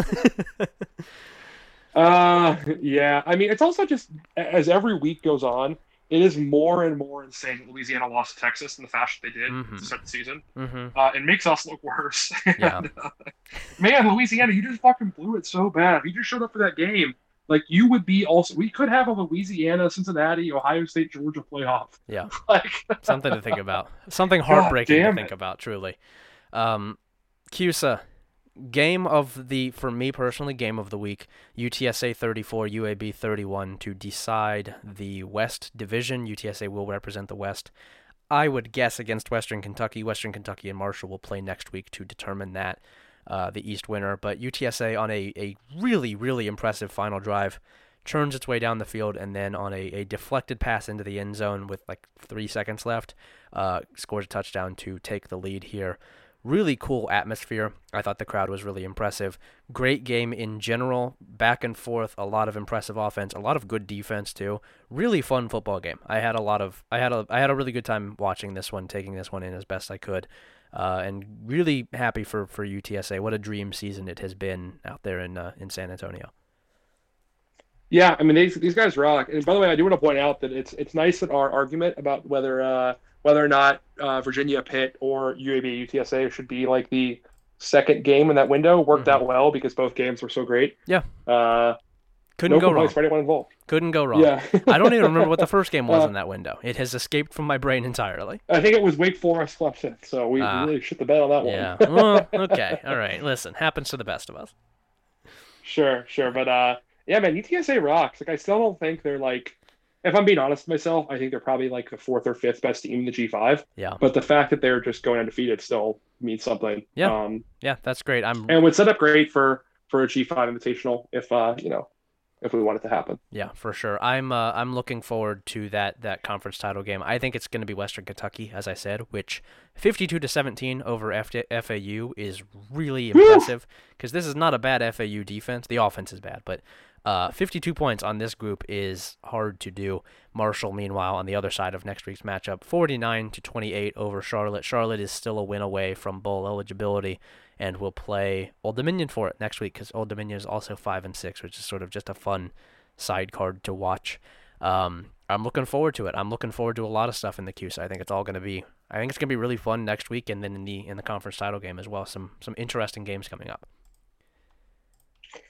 Yeah, it's going to be a really good football game, and I don't know. I'm just looking forward to seeing Marshall and MKU play because they're kind of contrasting styles too, right? Like Western Kentucky wants to turn every game into a track meet, in terms of just explosive scores, and Marshall just wants to grind out every football game too. Mm-hmm. So I am looking forward to seeing who kind of wins the battle of style, who kind of dictates the game pace, may decide who wins this game. I'm hoping for a rematch of UTSA Western Kentucky in the conference title game because I think that is such an interesting clash of styles because you have sort of the more traditional, team that emerges from a like a CUSA in that it has a sort of gimmicky offense in Western Kentucky where they're winning with a unique style.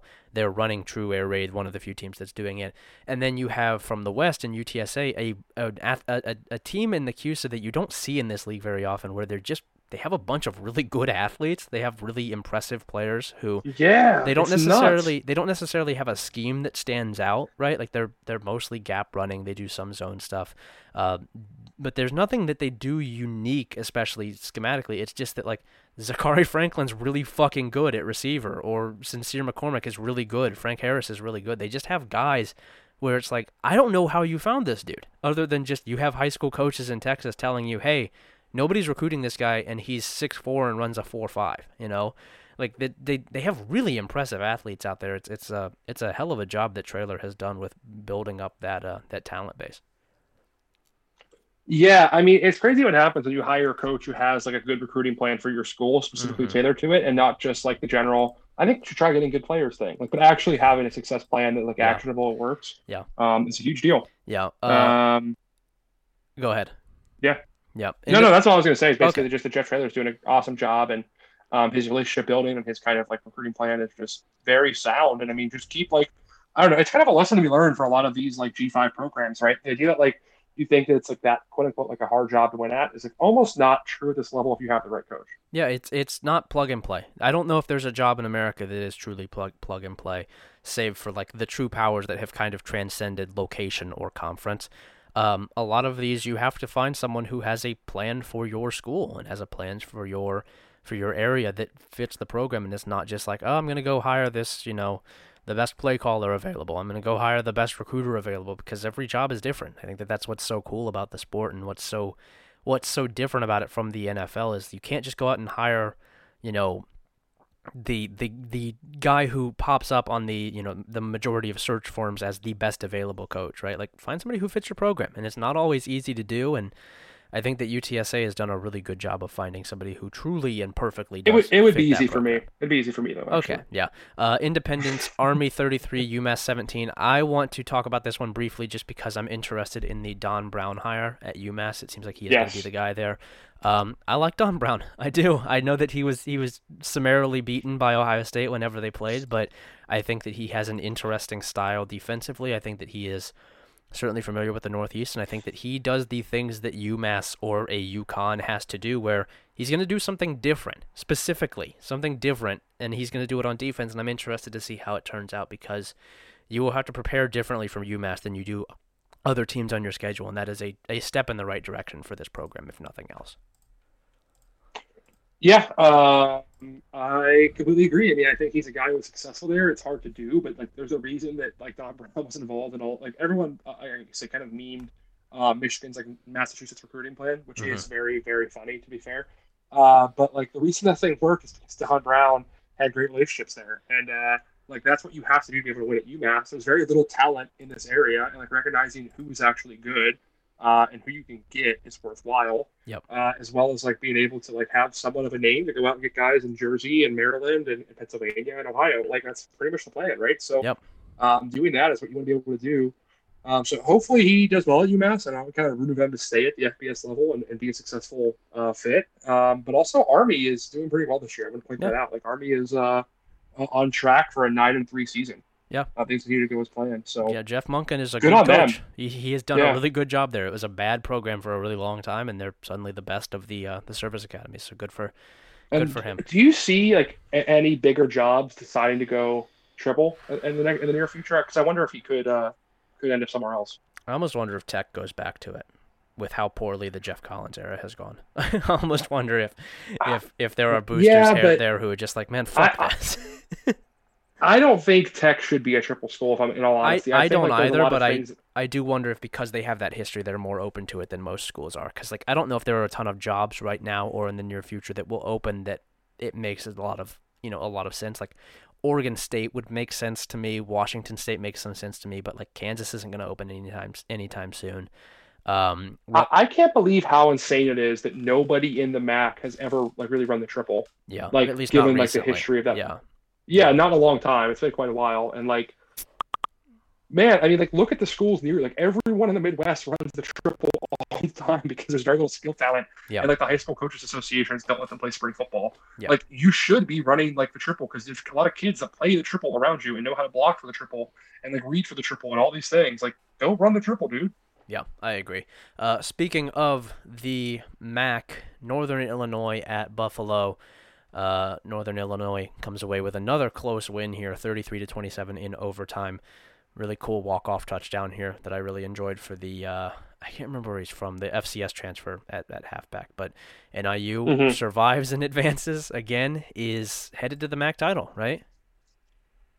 That's right, and Yeah. they're gonna make it. I think they played a winner of Miami, Ohio, at Kent State, Yep. which is coming up this week on. It's a Saturday game instead of the usual Max and Tuesday, which is kind of a bummer. Yeah. But it's all good. I am looking forward to seeing that game played, and also Thomas Hammock, man, is gonna get a Big Ten job, I think, or like an American job in the not too distant future. He's a good coach. He's done a really good job there, especially after how disastrous last season was. I'm impressed with what he has. Right. What he has. And I'm also applying the Aranda rule to him. Okay. I know it's his alma mater, but the idea, like, if you have a bad first year and then have a really good second year, and someone offers you an upgrade in the job, take the upgrade. You don't know what's going to happen in year 3. Yeah, you guys remember earlier when we were talking about that second tier coaching cycle that might open up? I would keep that in mind when we talk about Thomas Hammock.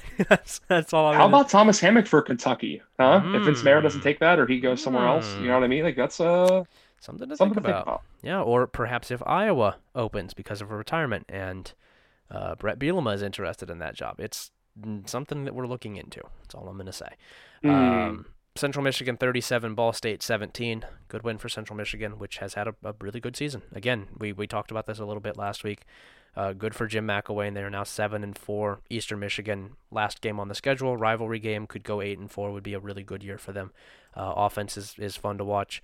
Ball State is now 5-6, if memory serves, with the chance to get to a bowl game on the line this week against Buffalo. I think they're going to do it. I hope they do, but still something to watch for next week. Toledo at Ohio. Toledo 35, Ohio 23. Toledo is bowl eligible, right? Yeah, 6-5. They have correct. They have Akron left on the schedule as well, so they're going to finish 7-5. I'm not at all pleased with what I have seen from Toledo this year. I'm not impressed with what I've seen from Toledo this year, but correct. Good for them nonetheless. I think we might have talked about some of these games on the preview as well, because I remember talking about the Eastern Michigan Western Michigan game. I can't remember if we did or not. Yeah, I don't know. I couldn't remember, so I just put them on here to be safe. Then last one, Kent State. This was on. It's not like I listened to our podcast. Yeah, listen. Last one, Kent State 38, Akron 0. Kent State takes care of business here. Dustin Crum only 74 passing yards. Not sure what went on in this game. He was 8 of 13 for 74 passing yards. They ran for about 400, so it seemed like they just sort of took the path of. They did run for they ran for 410 yards. So just kind of took the path of least resistance here. It seems like. Which is cool to do. Guys love doing that. Yeah, just like it's working, so I guess I'm just gonna keep doing it, and it's a fair strategy against Akron, which should hire. The running backs in this league rock. I mean, we just gotta point that out. Absolutely. Between Bryant Koback and Lou Nichols and everybody else, this is just a fun league with running backs. Yeah, absolutely. Akron, I have just the coach for you with Ohio ties who can fix your defense. Please let me know, and I can reach out to you about a potential former defensive coordinator in the Big Ten who might be interested in this job. Just come on, shoot me an email. Come on, shoot me an email. I'm ready to talk anytime, Akron. I'll only take 10% of his first signing bonus. That's all I'm asking for. But I'm not going to name him here because I'm not giving that info out for free. But I will tell you, I rode on the elevator with him yesterday, and that's my hint there. Last one here, Maction Tuesday preview, just ahead of time as we're almost 2 hours into this show. Buffalo at Ball State and Western Michigan at NIU. I think that the latter is more entertaining, certainly, but the former has higher stakes because Ball State's going to try and win to get to bowl eligibility. The second game, Western Michigan, Northern Illinois, is not actually for anything. It's just... Nothing matters in it, just for fun. It's just for the vibes, just to hang out. So something to look forward to as well. Ryan, do you have anything else here before we get out of here? No, not really. I know we have a regular preview show coming up. We also are talking about maybe doing an FCS playoff preview. Yeah. I don't know if you guys would have interest in that, and you're still listening to the show. If you're one of the 6 people who made it to the end of this 2-hour odyssey, shoot us a message if you'd be interested in hearing about the FCS playoffs, and we can put something together. Yep. All right. I'm on Twitter at Patrick_Mayhorn. He's at B1G_Ryan, and also DUI_Ryan. That's right. Show's at Field Flipping. We will talk to you guys on Thursday. Go Bucks.